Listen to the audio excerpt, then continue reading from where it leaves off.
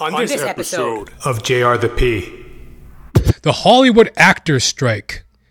The strike has been caused by lack of agreement on a new contract between SAG-AFTRA and the AMPTP, whatever the hell that means. Disagreement over streaming residuals and regulation of self-tape auditions. Studio usage of artificial intelligence to scan actors' faces to generate performances digitally. Yeah, so those are the major grievances. Don't hate the player, don't hate the game, don't hate anything. Nice work if you can get it. You can get it if you try. And there goes Tom Cruise on his motorcycle with a fucking 22-year-old fucking TikTok star on the back of his motorcycle going off to jump off a cliff somewhere and parachute into some pussy. Parachuting into pussy at the age of 60. God bless you, Tom Cruise. I'd jump on a couch right now, but I don't own a couch. I would jump on my couch right now in honor of you, Tom Cruise, but I don't own a couch. So that's the reality of being an actor. So, God bless my brothers and sisters in the AFTRA, SAG, Hollywood actor strike. Sound of freedom. 2 thumbs up, folks. Sound of freedom. The record-breaking box office breakout of 2023. Sound of Freedom, starring Jim Caviezel and produced by Angel Studios, the same people behind The Chosen. That's a very popular biblical series that's been doing very well. So, produced by Angel Studios. Sound of Freedom. So, this here is an article from Wikipedia. Sound of Freedom is a 2023 American action film directed and co-written by Alejandro Monteverde, starring Jim Caviezel, Mira Sorvino, and Bill Camp. Caviezel plays Tim Ballard, a former government agent who embarks on a mission to rescue children from sex traffickers in Colombia. What, 'cause fucking Soso says so? 'Cause Soso said so? I told you once a long time ago, Tony, you little monkey, don't fuck with me. Who you calling a monkey, huh? Who you calling a monkey, huh? You wanna go to war, huh? You wanna go to war? I told you once a long time ago, Tony, you little monkey. Tim Ballard, a former government agent who embarks on a mission to rescue children from sex traffickers in Colombia. It is produced by Eduardo Verastegui. Pardon my pronunciation there. Eduardo Verastegui, who also plays a role in the film. The plot centers around Ballard's Operation Underground Railroad. Wagwan! What's happening, y'all? It's your old chuckle buddy. Guess who? Jonathan James Ramcharan, reporting live for duty on this magnificent July 22nd in the year of our Lord 2023. Welcome and bienvenue to Jonathan Ramcharan, the podcast. Oh, hey folks, how you doing? If you're new to the show, Jonathan Ramcharan, the podcast, that is, this is a show where I gob, gab, squawk, and blab about myself in order to relate to y'all self, y'all the dear listener, y'all the dear viewer. Shared experiences, kindred souls, BFFs forever. Yeah. Like I always try to reinforce, I'm going to be in your will someday. You know? Or maybe, I don't know, I might start selling like a Ponzi scheme or something and, you know, prey on your, you know, interest and attachment to JR the P, Jonathan Ramcharan, the podcast, that is. And, you know, really scam you out of every last cent. You know, a Ponzi scheme, I don't know, some kind of, you know, last will and testament, You know, your family members, those fake, phony assholes that you call your family members, they'll be at your deathbed, right? And they'll gather around you. He's dead. He's dying. Then they'll read the will. Motherfucker! He left everything to Jonathan Ramcharan of Jonathan Ramcharan, the podcast, that is. That's how touching, relevant, and fantastic my podcast is.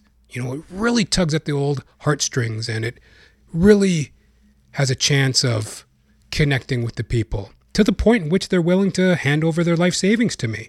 You know? Not that I would do such a thing. The show is available on Apple Podcasts, Spotify, Odyssey, YouTube, my own website, Janathan, pronounced Janathan, Janathan-Ramcharan.com. And as always, folks, if you're enjoying the show, getting some laughs, chuckles, gags, guffaws, chortles, please, would you help my black ass out already? Share me with a friend. Sharing's caring, folks. You know it truly is. Yes, it's hot. We're in summer, July. It's hot. If I said it before, I'll say it again. When you get squawking under them lights, boy, it gets hot. Mm-hmm.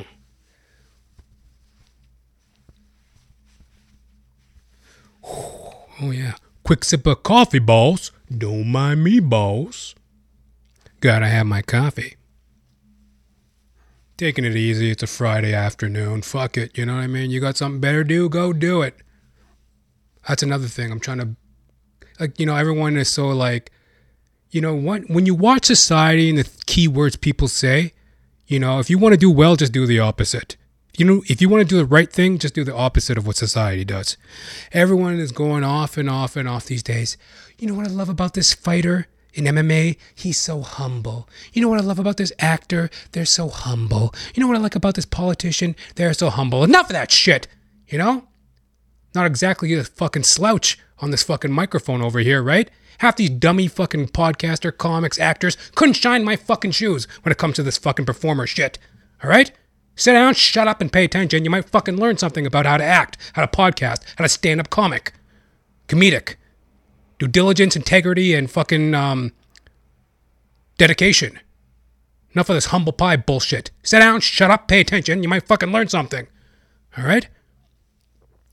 He's so humble. Enough of that shit, as far as I'm concerned.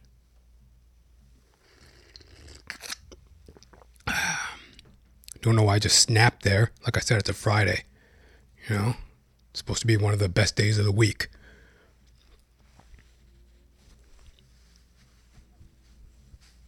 Anyways, now you know where I sit.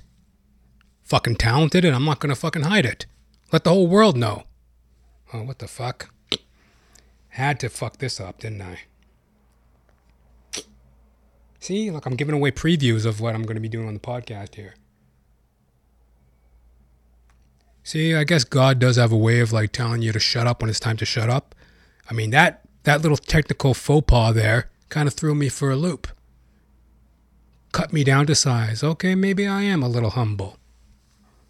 Every now and then I dink around and make technical errors on the podcast, so be it. I'm humble. Actually, yeah. Okay, take two. I'm humble. Very humble podcast. And, you know, from time to time we make little technical slip-ups, but that's human. That's a part of learning. I'm always open to growth and revelation and doing better to serve my customer better as a podcaster, as a comedian, as an actor, and as a human being. So I'm always open for change and growth. And I'm, you know, really trying to live in my own skin and take a humble approach to podcasting and shitting on people and roasting motherfuckers and criticizing society in general. In general, you know, criticisms. Taking a humble approach.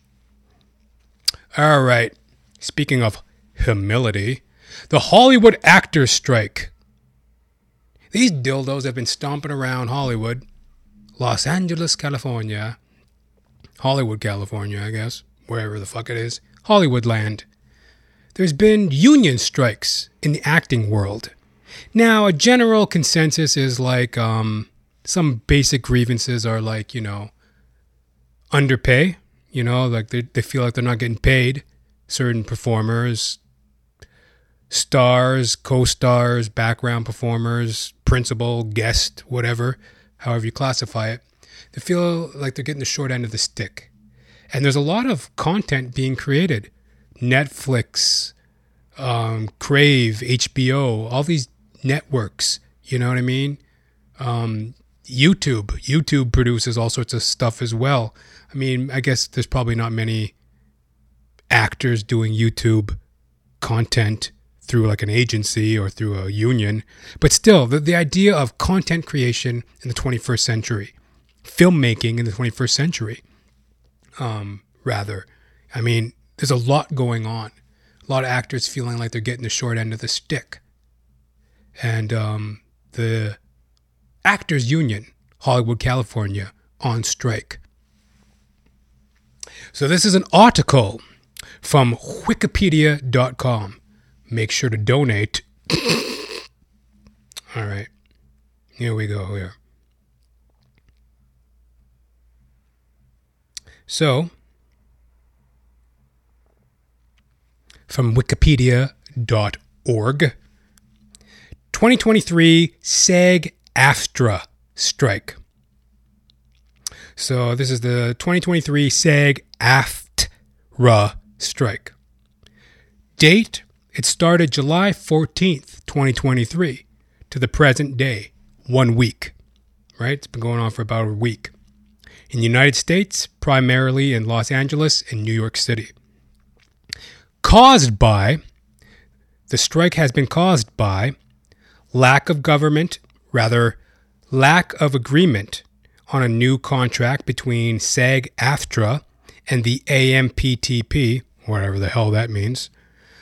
Disagreement over streaming residuals and regulation of self-tape auditions. Studio usage of artificial intelligence to scan actors' faces to generate performances digitally. Yeah, so those are the major grievances. AI. I guess they can scan an actor's face. They get into some bum contract where they scan your face once on a contract. You get paid X amount of dollars. And then for the next umpteen years, they're just reproduce your image through AI. So, that ain't cool. Actors gotta eat. So there's these AI developments that are kind of undercutting the actor. Disagreement over streaming residuals and regulation of self-tape auditions. Okay, so there's a lot of streaming. Netflix, Crave, Hulu, all these type of services. Well, a lot of times, from what I can gather, residuals are paid out to the actor based on views in this digital age. Well, Netflix, Hulu, Crave, a lot of these companies are withholding the views, the click-through rate. So you don't really know how many views these shows are getting. Hence, what is the percentage of residual? Could be right, could be wrong. That's kind of the general consensus I get. Like they're withholding the numbers, so the residuals on these streaming sites, again, undercutting actors' payment. And then a lack of agreement on a new contract between SAG, AFTRA, and the AMPT, whatever that is, the AMPT, I don't know. So the goals of this strike are to ratify a labor contract, streaming service residual formula, address the streaming service residual formula, greater regulation of self-tape auditions. Now, self-tape auditions are like, due to COVID, the whole laptop industry or the laptop class, everything was going online. So instead of, and it was kind of leaning towards that anyways, I noticed for myself as an actor as well. Back in the day, you may have to, record an audition on VHS, send it into a agency. casting director. That could take weeks. Or in-person auditions. You'd have to trek down to the casting office and do a audition, and in-person auditions can be very time consuming and financially taxing. You got to rent a space, you got to set up the oversight, the management, all that can be kind of time consuming too, and financially cumbersome for a production. Self-tape is like the kind of the industry standard at the moment. Actors are being asked to put themselves on self-tape, film themselves doing an audition and send it in, email it in. And in this technology age, semi-simple. You could do it on your phone, set up a little home studio situation, self-tape yourself and send it in. Though there's pushback because, a lot of actors, it's hard. It could be a grind. And having the resources to do a adequate self-tape, something that looks professional, not a lot of actors have that resource. So, lighting, camera, location, all that goes into a self-taping can be a little bit cumbersome, a little financially cumbersome on an actor's pocket. And there's all these self-tape studios. It's almost like an industry within an industry. There seems to be a lot of that, unfortunately, for the actor. There's always an industry upon the industry. If you want to become an actor, well, then you should take acting lessons and get headshots and get a self-taping studio and, blah, blah, blah, blah, blah, blah, blah, blah. Dialect coach, physical movement coach, blah, blah, blah, blah, blah. All these fucking ka-ching, ka-ching, ka-ching, ka-ching, ka-ching. All these fucking price tags popping up on an actor. It's not exactly easy. So that's another goal of the strike, is to kind of, regulate some of these self-tape audition situations and to ratify the labor contract. The ins and outs, the tit-for-tat issues facing the labor contract for SAG-AFTRA. And, put the new John Hancock on it. Get a new signature, get a new deal going. The old John Hancock. Get some Peckerwood to revamp the labor contract. And the methods of which they're going about this is by strike action, work stoppage, and picketing. They're picketing in front of, all the major studios. Work stoppage. They're not showing up on set. Stuff like that. They're striking. The strike marks the first time that actors have initiated a labor dispute in the U.S. since the 1980 actors' strike, and the first time that actors and writers, don't forget those dorks, those fucking Peckerwoods, those pencil dicks, the writers, God bless them, marks the first time that actors and writers have walked out simultaneously since 1960. Both the 2023 SAG-AFTRA and WGA labor disputes have contributed to the biggest interruption to the American television and film industries since the impact of COVID-19 pandemic in 2020. That bears repeating. Both the 2023 SAG-AFTRA and WGA labor disputes have contributed to the biggest interruption to the American television and film industries since the impact of the COVID-19 pandemic in 2020. So this is a big deal. Halting of productions, production stoppage. I mean, they're pushing back, these actors and writers.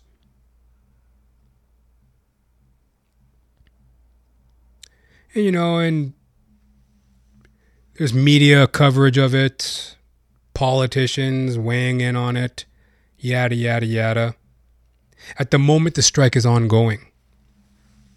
And, what comes to mind for me is, as an actor myself, I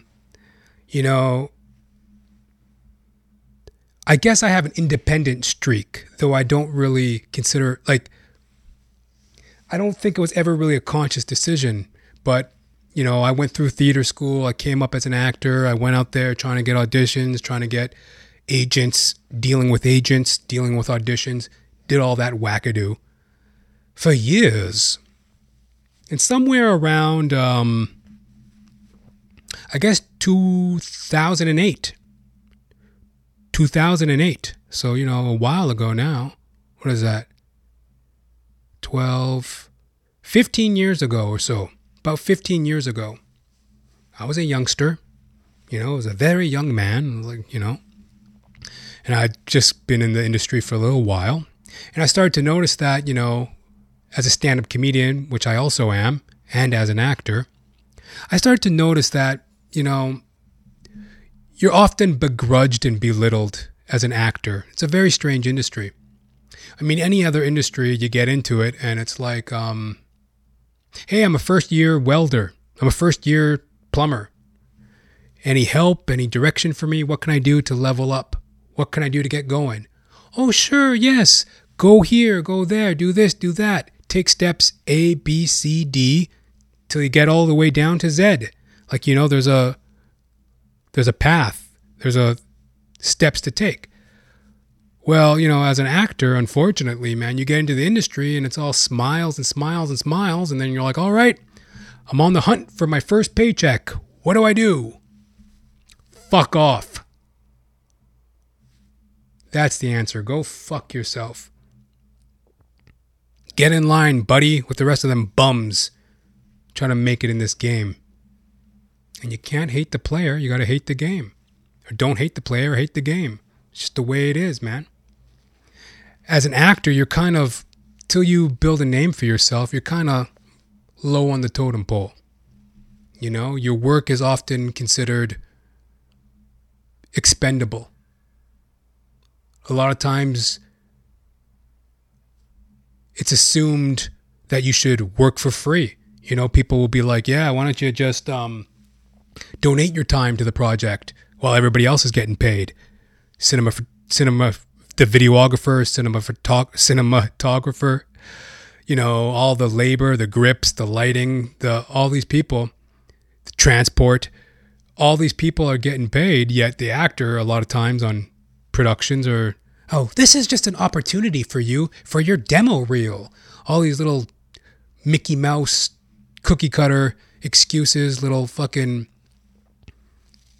cheap excuses not to pay for your talent. Right? So I learned that very early in my career, and that's what kind of spurred me on to be more independent. I was like, okay, well, if I could build a rep for myself as a comic, then I can start negotiating better work as an actor. That's how I start to look at it. If I could get myself going independently, then I can negotiate better work for myself, as opposed to just, knocking on doors, knocking on doors. Oh, help me, somebody, give me a deal, give me a contract, give me an agent, give me this, give me that, help me. No, I'm going to fight for my right. You're not paying me well enough as a background actor. They don't respect you at all in the beginning. That's just the way it is. And you can't hate the player. You can't hate the game. You can't hate anything. There's an old saying in show business, and it's even an old show tune, a famous old show tune from some whack-ass musical, I can't remember. But there's a saying about, acting and, filmmaking and show business. Nice work if you can get it, and you can get it if you try. Nice work if you can get it. Yeah, it's nice work if you can get it, and you can get it if you try, but there ain't no guarantees, and you can't go crying victim. Just the way it is. And I noticed that very early in my career. That's why I always went on to try to be more independent. And, You know, I remember like some of the snobbish, like there's almost a very elitist, snobbish kind of aspect to unions. Are you with the union? Or are you with the union? They always want to know as an actor, are you with the union? Because you got to jump through all these damn hoops and pay all these fees and do this, that, mumbo jumbo. Yet what does it really mean in terms of talent? It's just bureaucracy. Take two. It's just bureaucracy. And, you know, you're oftentimes in many union situations outside of performing, a union is really just something that stands in the way between the employer and the employee. It makes that relationship more tense and more difficult. And it's really for the bloodsuckers, the leeches, in my opinion, generally speaking. The lowlives who, you know, they want to suckle onto the teat of, you know, big business and, you know, collect a paycheck for doing next to nada. You know what I mean? These type of parasites. But I have to admit, I do understand the other side of it too. As an actor, you have to have adequate rights and representation, or they'll walk all over you and disrespect your work. And for example, some of the things they're talking about there, the AI intelligence situation where they're going to scan your image and then reproduce you in infinity, in continuum, on these crazy contracts where they just scan your image and then reuse you and reuse you and reuse you. You know, that's not fair to the actor. And, you know, and these big film studios, Netflix, Hulu, Prime Video, you know, Amazon Prime, all these production houses, they're making big money, man. They're making bank. People are really into the series. You know, if you get a good series, there's tons of people who love to, you know, binge watch their favorite shows, these series. And there's a lot of interest in content like that. And, you know, these actors need to be represented and paid accordingly. Even though I don't suggest bedwetting and whining and crying about every damn thing.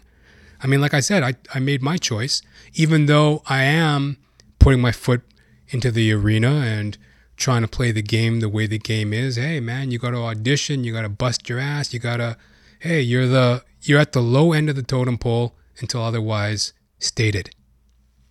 Your value is dictated by your ability to put butts in the seat as an actor. That's just how it is. You got to fight through and win a role, and then you have to nurture and cultivate whatever breaks that you do get.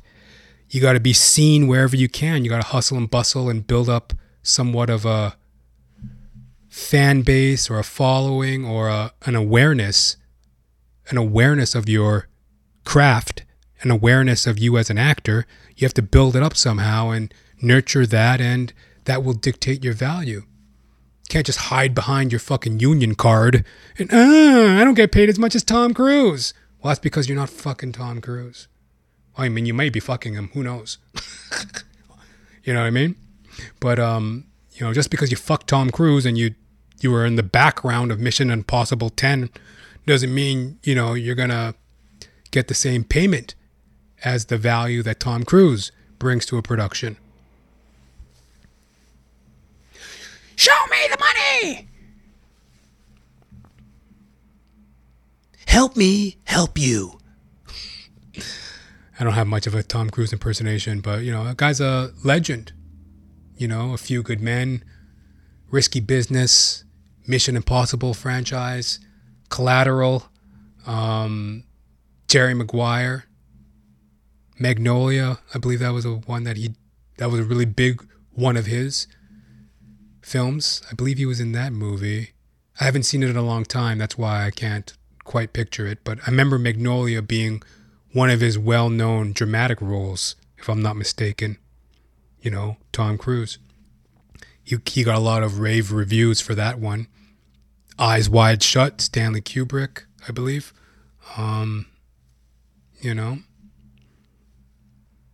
Top Gun. I mean, this is Tom Cruise. He has a certain value in the industry. And a lot of these actors that they're out there picketing and whinging and whining and banging on, it's like, you can't hate the player, you can't hate the game, you can't hate anything. It's just the way it is. Nice work if you can get it. You can get it if you try. Yeah. And, what I would like to see these actors do is, well, actually, I mean, it's up to them. But, I still stand with my brethren and sisters in the fight. I am an actor as well. So, I stand with them in the fight, even though you ain't going to see me picketing anytime soon.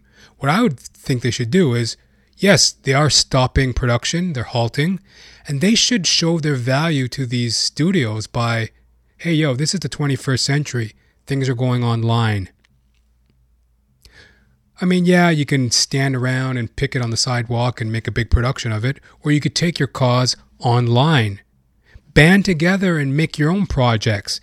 Make a TV series out of the strike, Get together, hey, these writers are on strike, these actors are on strike. They can come together, put up some sort of Facebook page, a YouTube channel, something, get some interest, get some followers, put out content, a podcast, a web series, something like that. Show your value in real time instead of stomping around with a picket sign. Pay me more.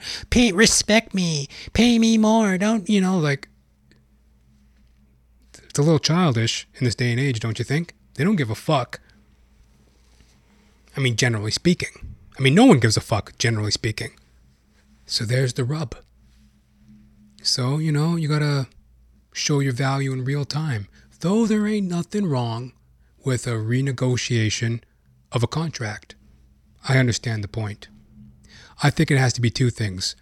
A discussion and a dialogue and a negotiation on these terms and these contracts. But also, I think a lot of actors and writers have to take a more realistic approach to their situation in the industry and do for themselves to get to a place where they feel their value is truly represented. I mean, to be honest with you, I don't feel my value is truly represented in the industry as it is. That's why I don't keep myself beholden to it. I do the podcast, Jonathan Ramchan, the podcast. Thank you very much for your viewership. I do my stand-up comedy. I'm writing. I'm doing what I can to get myself out there to represent my value. And I'm also willing to play the game. I'm willing to stand in line and audition like everybody else. But I ain't gonna go crying and whinging and banging on about the unfairness of what it is to be an actor when, don't hate the player, don't hate the game, don't hate anything. Nice work if you can get it. You can get it if you try. And there goes Tom Cruise on his motorcycle with a fucking 22-year-old fucking TikTok star on the back of his motorcycle going off to jump off a cliff somewhere and parachute into some pussy.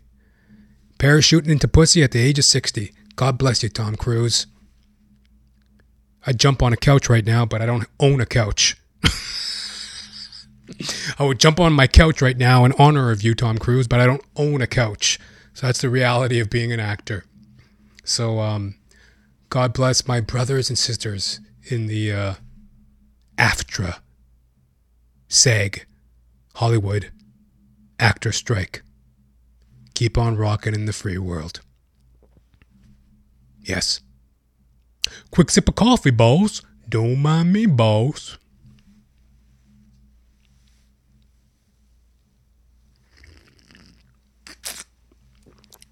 Gotta have my coffee.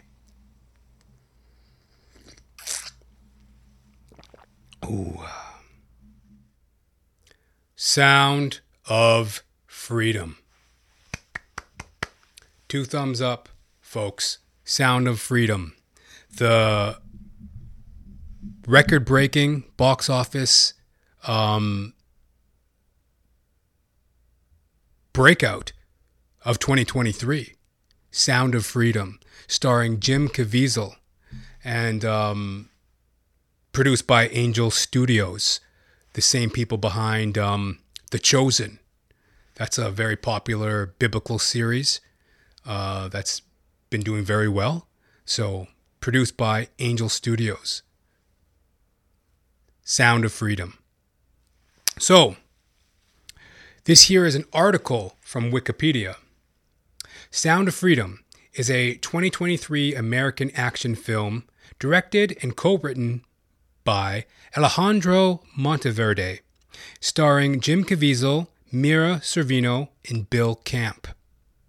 Caviezel plays Tim Ballard, a former government agent who embarks on a mission to rescue children from sex traffickers in Colombia. What, 'cause fucking Soso says so? 'Cause Soso says so? I told you once a long time ago, Tony, you little monkey, don't fuck with me. Who you calling a monkey, huh? Who you calling a monkey, huh? You wanna go to war, huh? You wanna go to war? I told you once a long time ago, Tony, you little monkey. Tim Ballard, a former government agent who embarks on a mission to rescue children from sex traffickers in Colombia. It is produced by Eduardo Verastegui. Pardon my pronunciation there. Eduardo Verastegui, who also plays a role in the film. The plot centers around Ballard's Operation Underground Railroad, though some commentators have questioned its accuracy. So, yeah. And in regards to Tim Ballard, the former CIA agent, former government agent, Tim Ballard, in regards to his Operation Underground Railroad, is a non-profit United States-based anti-sex trafficking organization. It has conducted multiple sting operations, some outside of the United States, and donated technological and monetary resources to law enforcement agencies that combat sex trafficking. The organization has gained popularity recently due to the release of the 2020 film Sound of Freedom, about its founder, Tim Ballard, which became a box office hit in the United States.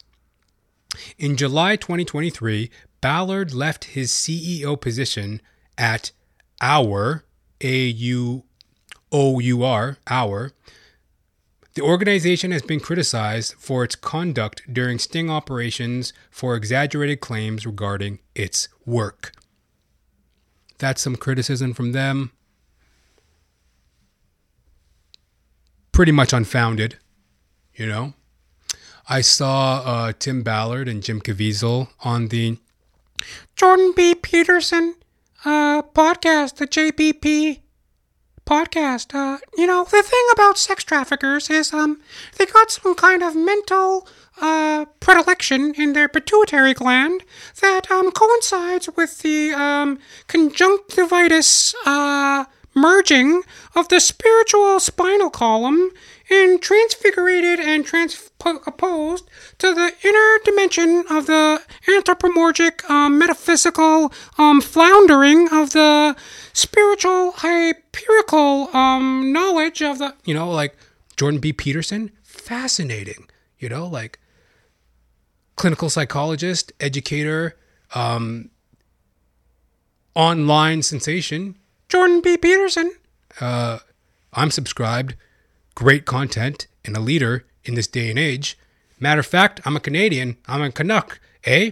And I say JBP for Prime Minister.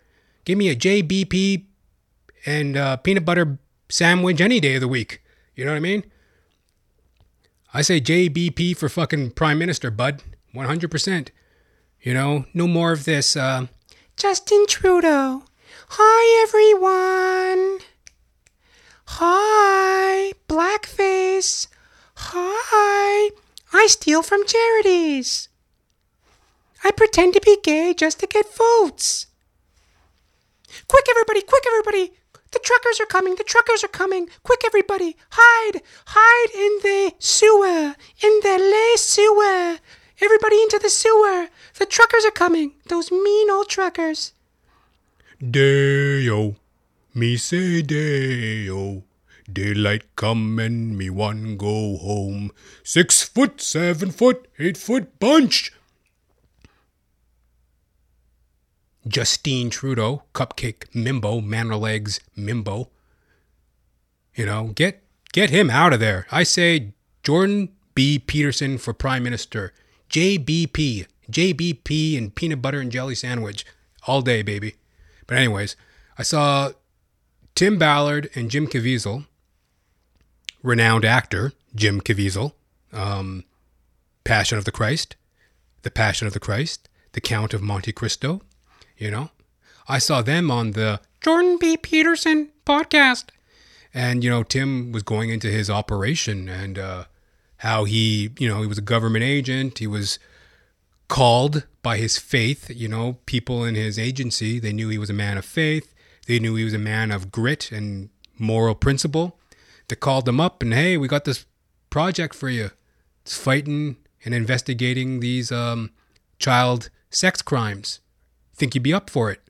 He took on the challenge, and it led him down a path of like horror, and it pulled everything out of him that he had to give his all. And it was to a point in which he felt a moral obligation to continue with the work because it really tore him up inside. I mean, he had to review these horrible child sex crime videos, child sex rape videos, essentially. He had to review them, and he had to go out and conduct sting operations, talk to these pedophiles. He had to go talk to them and be around them and really get entrenched in that world. And it came to a point in which he had to make which he discussed on the Jordan Peterson podcast, how he, came to a point in which for him to do his work even further,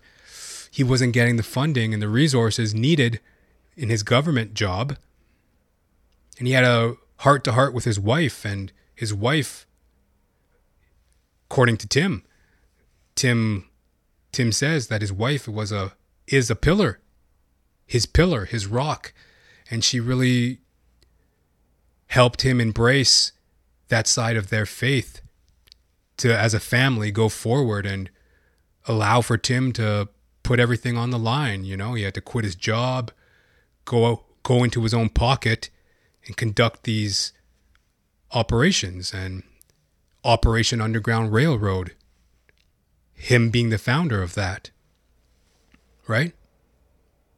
And people criticize it, but I mean, they say that it's exaggerated, but I mean, everything that he's done up until this point has been in the media, videos, confirmation of court transcripts and all that type of stuff, like documentation. It's all there.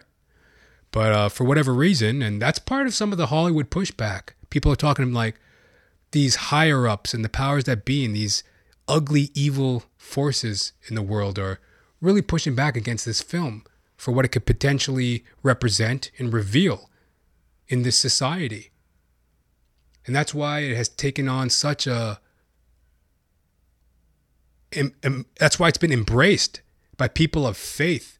I'm a Christian myself, and just people of faith and just people of moral character. Just to be a moral human being and look at this and be like, whoa, something's up. And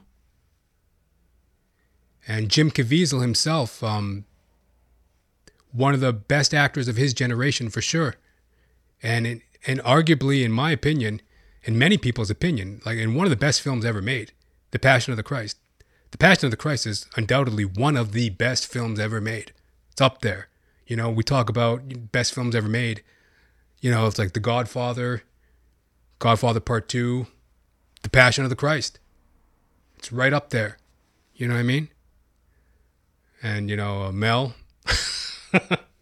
Mel's had a checkered career, but God bless him. He's just like any of us, just like me.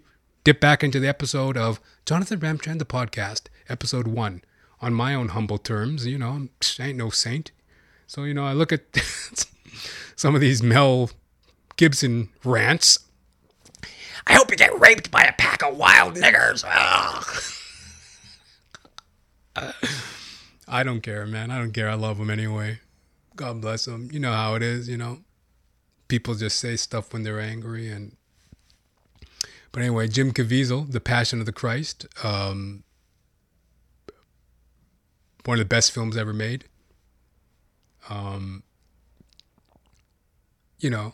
He plays Tim Ballard. And as I saw them on the Jordan Peterson podcast, I heard Tim speak. That was like the first time I was hearing Tim kind of speak and learning about his message. Then you heard Jim speak, and it's like, it was like, wow. You know what I mean? Like he did a real great representation. And, it had me really like, oh, okay, wow, I have to go see this film. I'm hearing the message of Tim. It's being backed up by Angel Studios, starring Jim Caviezel. I'm like, wow, I have to go see this film. The message, based on a true story, fighting sex traffickers, going into that world. And I mean, like, imagine going into another country where you're the foreigner, you're an obvious target for any type of violence, any type of predator. Like, I mean, when you're an outsider in a foreign country, you're a target, especially in impoverished nations. Like, I mean, Colombia, I mean, they're a pretty poor nation. Are they not? You go in there as a Guido. You go in there as a, an American. I mean, you're an obvious target. So, he's out there risking it in Operation Underground Railroad. So anyway, I personally get this education on Tim Ballard and what's going on with the whole project. Cool. Let me go see this film. So I get down to the movie theater, go to see the first viewing of the day. It's like 12 o'clock in the afternoon. Come sidling up next to me is like two gay men. They're in a monogamous relationship, allegedly. I guess they're a couple or something. Maybe a throuple. You know how them get down. Anyway, they come moseying up and they look at the now playing list. What's now playing? And they look and they go, oh, the Little Mermaid's playing. The Little Mermaid. The Little Mermaid's playing. These are like 50 to 60-year-old men. Gray hair, the whole thing. These are like 60-year-old, 50-year-old men. The Little Mermaid's playing. As a grown man, you gotta kind of... I like the Little Mermaid too, but, I ain't gonna sidle up to a movie theater and, the Little Mermaid, and, you know what I mean? Like, especially when a film like Sound of Freedom, like, wouldn't you look at the poster for Sound of Freedom, like, I wonder what that's about? I heard about it, like, sex trafficking and how it's a major issue in this day and age in which we live. I wonder, apparently it's based on a true story, and there's all this noble cause and a ground movement behind this film. Maybe I'll go see Sound of Freedom. No. We're going to go see The Little Mermaid.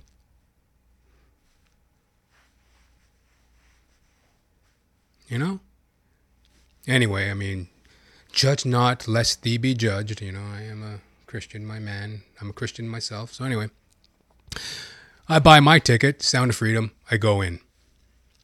And, I'm watching the film, and first of all, hey, Angel Studios, top-notch production. The film looked great. Cinematography was nice. The lighting, there was a lot of well-lit scenes. Just really a pleasing-looking film. And the action was really cool, too. There was this one shot that I particularly liked. It was like a panoramic view of Colombia. And a panoramic view of Colombia, and then flying into frame was a helicopter. A chopper comes flying into frame. So That was a really cool action shot. So, cinematography-wise, the film looked really great. Acting-wise, all the subsidiary characters, like, the little girl, the little boy, some government agents, some Colombian law enforcement, an expat. There's this like expat, ex-drug dealer type of crime fighter as well that Tim Ballard's character befriends. I think it's Bill Camp. Actually, I might as well look it up right now. Give him some shout out. Let me see. Because this is my first kind of whiff of this actor, and he was quite standout performance as well. Yes, Bill Camp. Bill Camp. He plays like an expat, ex-gangster, kind of like a vigilante kind of crime fighter as well. To my knowledge, anyway. That's what I got out of it. And he did a great portrayal of a great acting performance as well. And then Jim Caviezel obviously knocks it out of the park as Tim Ballard. So the film's looking great. The acting's top notch. It's based on a true story. I'm getting into the world of it. And I can't help but keep in my mind that I am quite... It's an enjoyable experience, but I do understand how some people... It's heavy content. And there's almost a detachment you feel. It's almost like you're watching... Like... It's a very... it can be emotionally, like, you heard people, you heard, like, quiet weeping, and, you heard different emotions and rustling throughout the film. People were very drawn to it and engaged with it. I had kind of a haunted, kind of a detached feeling, because Jim Caviezel made a very good point on the Jordan Peterson podcast. He said, hey, films of historical merit, like, for example, Schindler's List. Schindler's List was a great film, but I mean, it did come like 50 years too late. It's talking about the horrors of the Holocaust 40, 50 years removed. Well, I mean, that's all well and good, but hey, it's over and done with to an extent. Whereas Sound of Freedom, they're ringing the alarm bell on an ongoing situation. As we sit, as we speak, as you view this podcast, present day, July 22nd, 2023, it's an ongoing issue in the world. Human trafficking. So, Jim made that point in a podcast. No, it was true. And, it had me thinking that. And that was part of that haunted, detached feeling I was getting, even though I was very much engaged in enjoying the film. I had a very kind of a detached kind of feeling, because it's like, ooh, right? Like, is this true?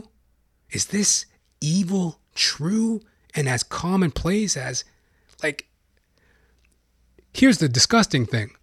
It's not just the pedophile that's the evil in the situation. All the subsidiary players that facilitate that type of evil. The people that procure and recruit and steal, basically steal the children from the parents to sell. The people who drive the vehicles, like these cargo vans loaded up with like 20 crying children, shipping them off to be sold as sex slaves, like the people who transport the victims, the people who steal the victims, the people who I guess hold the victims captive before they get sold. The whole enterprise is just evil from stem to sternum. Makes you sick to your stomach, right? I'm just sitting there just like, kind of glad I saw it.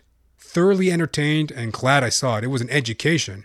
It was a calling of faith to like, hey, this is an issue of the times. If you can go and hear something about it and be aware and do your part, something as simple as just being willing to be engaged in this conversation. Like, hey, I know it's easy to turn a blind eye and it's an ugly thing, but hear us, listen to what's going on. This is an issue. I mean, why would I want to turn a blind eye to that? But it was. It's hard to believe when you see the scope of evil. Just, like, think about it. Somebody might not be a pedophile, but they're willing to abduct a child and sell them to a pedophile? You're just as bad as the pedophile. Correct? Yes or no? Yay or nay? I mean, I don't touch children, but I do sell them. What? Strange, right? And it's a lot of evil to take in, right? So, anyway, sound of freedom. A calling for anyone of faith, a calling of anyone of conscience, a calling for anyone of film going, a film goer, someone who's engaged in filmmaking. I mean, this is a great film and an important film. A must-see film if you're a film goer.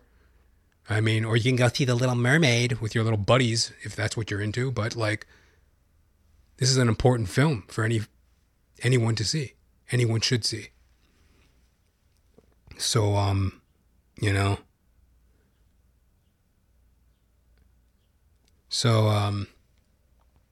thoroughly enjoyed myself.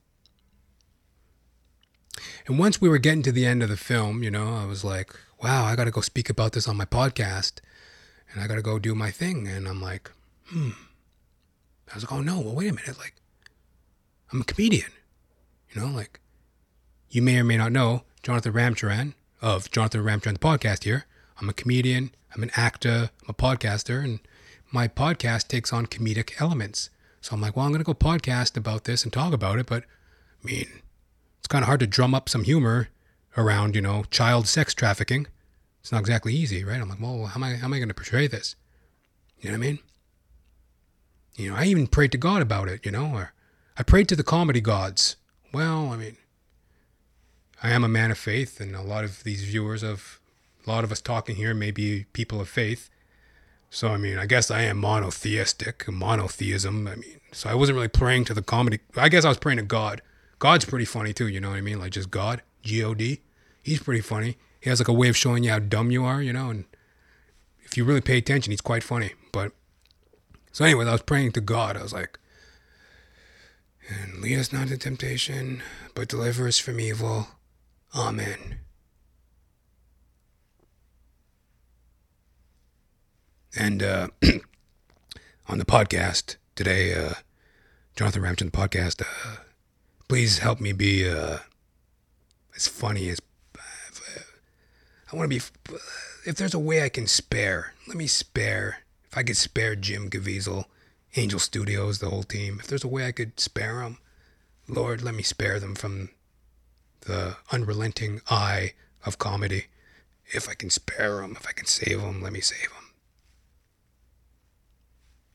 Amen. I mean, I tried. You know what I mean? But God, was like, oh man, you go do your thing. Well, I guess he didn't say that. I just assumed. But you know what I mean? Like Jim Caviezel, if you're watching, or Angel Studios, I hope you guys can level with me. Like, I'm in a hell of a position. I'm in a heck of a position myself. You know what I mean? Like, sometimes as a comedian, you got to take, it's a part of my comedic due diligence, duty, and dedication to, drop it like it's hot. Do my comedic thing. What I feel is humorous and what I see as my God-given gift of gab, of being a comedic jackanape, right? So I got to go up there and do my thing. And I hope you can level with me. Jim, Angel Studios, hope you guys can level with me, bud. I mean, how do you think I feel? Just look at it from my perspective for 1 minute. How do you think I feel? You know what I mean? You know, it's like, I got to go out here and, you know, make fun of a hero of mine, Jim Caviezel. I put him up there as one of the best actors of his generation, The Passion of the Christ. He played Jesus Christ. He played that role with grace, dedication, grit, tenacity. I heard him talking about it on the Jordan Peterson podcast. I didn't know. I mean, I assumed. There were so many. I remember. I recently watched it. I watched it this past Christmas, I believe. And I remember watching it, and it was like the first time after many times of viewing it that I was like, oh, like, it must have been very grueling. There was a physical aspect to it. The beating scenes, the cross, the crucifixion scenes, you know, they drop the cross, they bang the cross, and he's carrying the cross, they're banging it on him, and he's, you know, there was a lot of physical, gut-wrenching gore that went into that performance. He bled for that performance, right? So, you know, it's like, how do you think I feel making fun of one of, you know, he's a hero of mine. Jim, I would love to work with you someday, or if I get the chance, you know, I'm kind of busy doing my thing as well, but if an opportunity should occur, I'd be open to working with Jim, or, you know, I'd love to work with Jim or Angel Studios. I mean, you know, work depending, you know what I mean? It's a, you know, two-way street. I mean, I understand, right? Love to work with them someday, right? And how do you think I feel making fun of heroes of mine? You know what I mean? Angel Studios, you know, The Chosen, you know, like, that's a great series that people are talking about.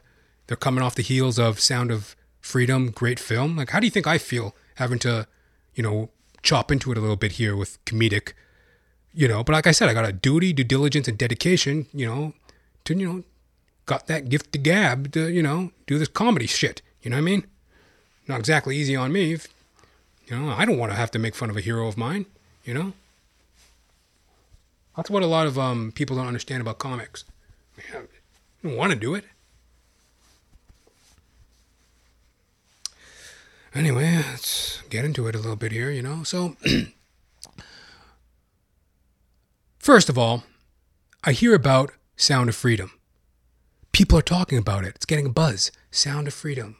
It's about Tim Ballard, Operation Underground Railroad, human trafficking, a film of faith, a film of importance. 2 thumbs up. Great reviews. Go see Sound of Freedom. I'm like, oh, sounds interesting. So I type in Sound of Freedom on Google, Sound of Freedom. Hit send. The movie poster splashes across my screen. I'm just like, ah! Ah! I'm looking, I was like, wait a minute, is that a same-sex couple? You know, it's like some dude holding, like 2 dudes, one dude's hugging on some kid, and there's another dude standing next to him, like 2 dudes and a kid, right? I'm like, ah! Ah! I'm like, is this film about a same-sex couple? Sound of Freedom? The sound of a same-sex couple? That's a same-sex couple if I ever seen one. You know, 2 dudes hugging on a kid. I'm screaming my head off. I'm screaming bloody murder. I mean, just ask my neighbor. You know, I'm in there screaming. My neighbor's like knocking on the door. Jonathan, what's going on in there? I'm like, and he breaks in, right? Boom. Boom, he comes to the front door, my neighbor, and he's like, Jonathan, what's going on? And I'm like, and I'm pointing at my computer, right? And my neighbor, he looks at the computer, and my neighbor's like, and I'm like, and we're like, you know? Sound of Freedom? What is a film about 2 same-sex couple, you know, like, if you see the movie poster, the little kid getting hugged by some guy and some other dude standing next to him, But then I'm like, oh, wait a minute. Hey, wait a minute. I'm looking, right? And I'm like, Jim Caviezel. Yeah, it's Jim Caviezel. The Passion of the Christ. The Count of Monte Cristo. Oh, Jim Caviezel's in it. Wait a minute. Jim Caviezel. If he's in it, it's got to be pretty good, right? Wait a minute. Jim Caviezel. And then I look even closer, and I see Angel Studios. Hey, Angel Studios. I heard of them. The Chosen. They're doing like this biblical, they did this biblical series and really well done and well received, well produced, well acted. The Chosen. I've been meaning to check that out. I was like, wait a minute. Then I look even closer and I'm like, wait a minute. Wait, no, that's a father. That's a father and okay, well, there's a father and a son hugging on one another, and then well, that's like a CIA, that's like a government, that's like a special agent or something. Jim Caviezel's character. He's holding a gun. Oh, okay. Phew. False alarm, because I thought at first blush, it looks like a film about, some same-sex couple or some shit, right? Ah! So I'm like, okay, phew. Sound of Freedom, all right. And then when you watch Sound of Freedom, at the end, Jim gives a very moving speech. It's a little bonus feature to the film. Jim takes the time out to do a very moving speech. And, first of all, one thing I noticed about Jim Caviezel, like as I mentioned, he's one of the greatest actors of his generation, for sure. And amongst some of the great actors of his generation, for example, like a Johnny Depp, I noticed something about Jim. Jim's got a bit of that Depp Down syndrome. You ever notice Johnny Depp has a bit of a Down syndrome when it comes to like talking? A bit of that Depp Down syndrome is what I call it. You ever see Johnny Depp in interview?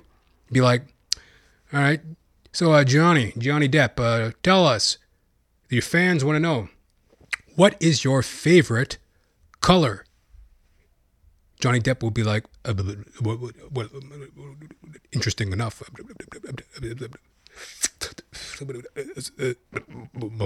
My favorite color, my favorite color is oddly enough is quite turquoise.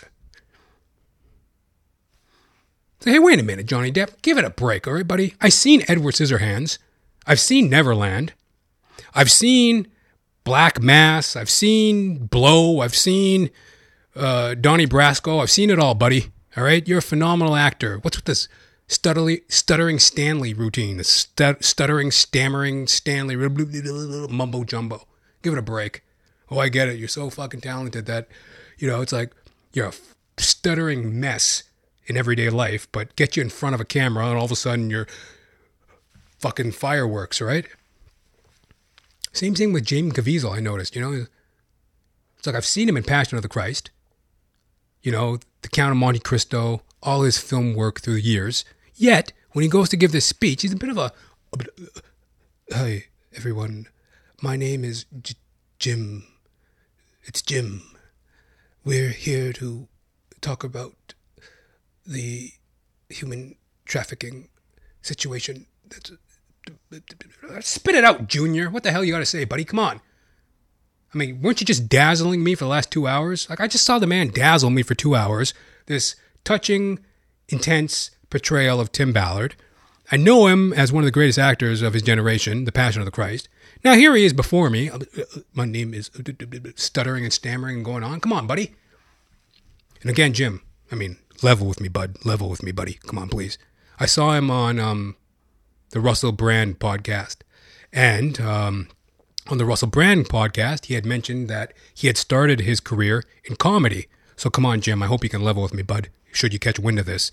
You know how comedy works, buddy. At some point, there's got to be a victim. Fortunately, at this moment, you're the victim. You know what I mean? So level with me, bud. Come on.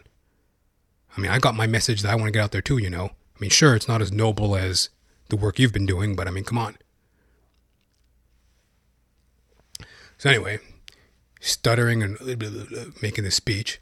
Then he goes on to quote, how people should take action and how people can change the world, like some of the greatest people who have changed the world.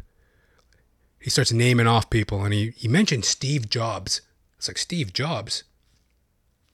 Steve Jobs? Come on. That guy was a creep. Wasn't Steve Jobs a grade A creep? That was a creepazoid, wasn't he? Steve Jobs? Steve Jobs. He's responsible for the tablet that half these fucking perverts are watching this child porn on to begin with. Wasn't for tablets, people couldn't go hide in a bush and watch kiddie porn. You know what I mean? I was like, bit of a creep, isn't he? Hey. I don't want to go saying shit about the dead, you know what I mean? But I don't know. From all accounts, like a bit of a weirdo, wasn't he? Maybe not in the sense of like, you know, some of the things that we're talking about with, you know, Sound of Freedom. Not a creep in that sense, but just I mean, you wouldn't want to work with the guy. Just those tucked in pants and them fucking John Lennon glasses. You know, you want to be around that guy, would you? I wouldn't want to be, you know, a bit of a creep. Anyway, he's like singing the praises of fucking Steve Jobs. Then he goes into, you know, Harriet Tubman. Or no. He goes into Harriet Beecher Stowe. And he's singing the praises of Uncle Tom's Cabin. Now, that's a contentious point, depending on what side of the aisle you sit on. Now, a lot of people consider Uncle Tom's Cabin, I've read it, they consider it to be like a landmark book, landmark novel, speaking up for racial equality and issues in, you know, the United States of America and extendably the world. That's one argument. But the other argument was like, wasn't she a bit of a leftist leaning, like, little lily-livered, you know, she was a race mixer. That's what she was, if you ask me. She was into that black, you know, she was getting some black, you know, that's why she had to go write this book. I mean, she was just some liberal white chick who didn't know dick about dick. She didn't know diddly squat. Then she goes, writes this stupid book about, you know, trying to portray what it's like. Oh, massa, I never leave your side. No way, no how, massa. No, I'm Uncle Tom. I'm going to stay at the cow. Oh, yeah, man. Sorry, boss. I know, boss, you can't afford to keep me on as a slave now. But, you know, I am the reverend of this here congregation of slaves, and I will stay and be a dutiful slave to you, free of charge, boss. Yes, boss. Like Uncle Tom, he's like this reverend pillar of the community. He's like a slave, and then during the time of Uncle Tom's Cabin, like, slavery was on its way to getting abolished. Some people were free, some people weren't, some people were running away. And it's like Uncle Tom, and oddly enough, Uncle Tom, the phrase Uncle Tom, the slang, the slandering, the insult, Uncle Tom, that insult is one that's like, oh, you're a black person that, you know, you act white and you're against your race and you're like a, you know, you're highbrow and you're whitewashed and you hate your own kind. Yeah, you hate your own kind and you go against your own kind. You're an Uncle Tom. But it's like, if you actually read the book, Uncle Tom's Cabin, it's like he was a pillar of the community. He loved black people and he stood up for his community and gave like spiritual guidance and support.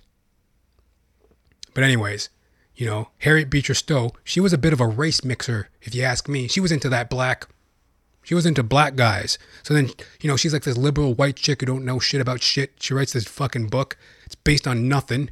Just a bunch of her own, we should be nice to people. Like, you know, it's based on mumbo jumbo. She writes this fucking book, and then everyone's like, oh, it's so great. But she was just trying to fuck black guys, you know. It was the only way she could justify it to her parents. You know, she was a race mixer. You know what I mean? And as legend has it, you know James Baldwin? James Baldwin, the black poet, he debated, you know, William F. Buckley. William F. Buckley. He was like a debater. He debated William F. Buckley. He was a poet.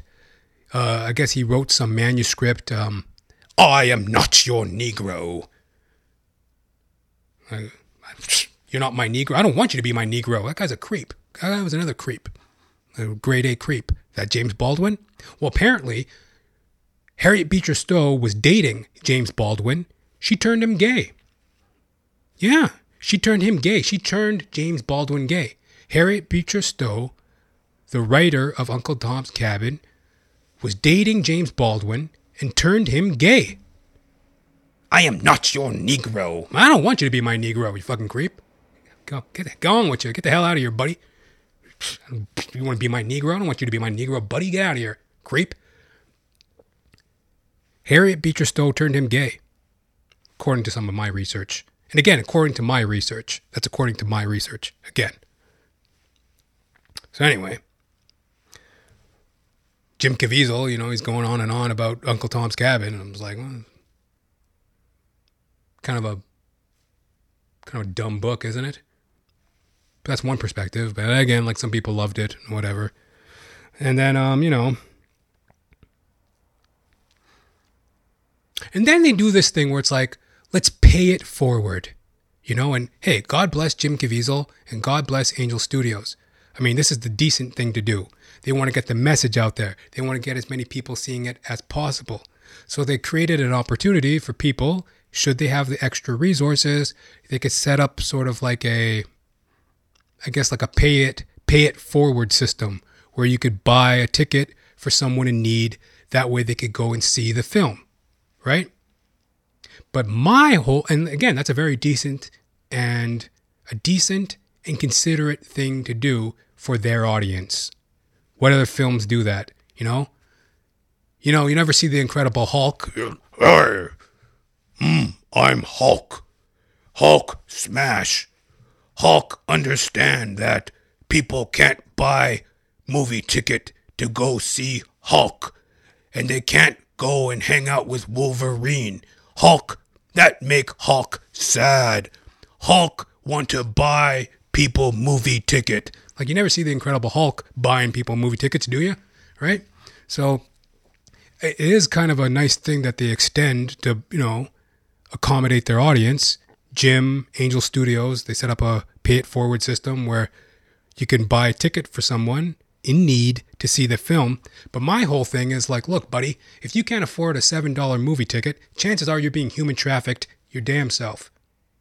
I mean, come on. You can't afford $7 to go and support a noble cause, a film about faith, a film about, God, God's children. God's children are not for sale. That's one of the messages of the film. You can't spend $7 to go support a film of such nobility and importance. And chances are you're being human trafficked yourself if you don't got $7 to go see a movie. You know what I mean? And I'm a millennial. I get it. It's tough. It's tough. Most people can't even own their first home until, who knows? People are unable to own their first home like never before. Inflation, prices go up, jobs, this going away, that, like it's not exactly the easiest time. But if you don't got $7 to go see a movie, come off it. 2 tears in a bucket, motherfuck it. Just go buy a ticket. Go buy a ticket for someone else if you want to, I guess. But anyway, that's just my personal opinion on that. So in summation, 2 thumbs up. 4 stars or 10 stars. Stars galore. Sound of Freedom. You will not regret it. It's a film of importance, well acted, well produced, and it deals with issues of our time.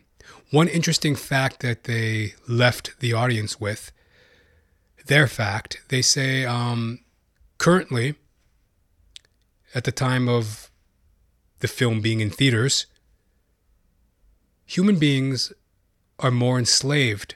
There are more human beings enslaved at the present date, the time of the film being in theaters, than there has been even during slavery. There are more human beings enslaved today than there were during slavery. And again, that goes back to that, like this is heavy subject matter, and it's hard for people to wrap their brain around. And Tim Ballard himself, he even described that process. I mean, obviously, that's God bless a man like that to do that type of work. I mean, imagine doing that every day for a living, honestly. Every day you got to go into the office and figure out a way to catch a pedophile and identify victims through their sex crime videos. I mean, imagine that's your job. So God bless a guy like Tim Ballard to do that type of work. And And he mentioned that. He mentioned how he went through that process. Very emotional. First time he even came across this type of material, he had mentioned on the Jordan B. Peterson Project podcast, on the JBP podcast. He saw these videos and it freaked him out, and he ran to his children's schools and he took them home, and he was just like, he held his kids close and he was just like freaked out. It like blew his mind. So like, obviously we don't have to go into that level. The average person, we're not dealing with that type of exposure. But seeing films on this subject matter and hearing this type of subject matter, it's hard for me to wrap my head around that statistic, that there are more people enslaved today than there was during slavery. And that's why it's such a significant film. It's significant because if these issues do occur, and there's no reason not to believe, these things have been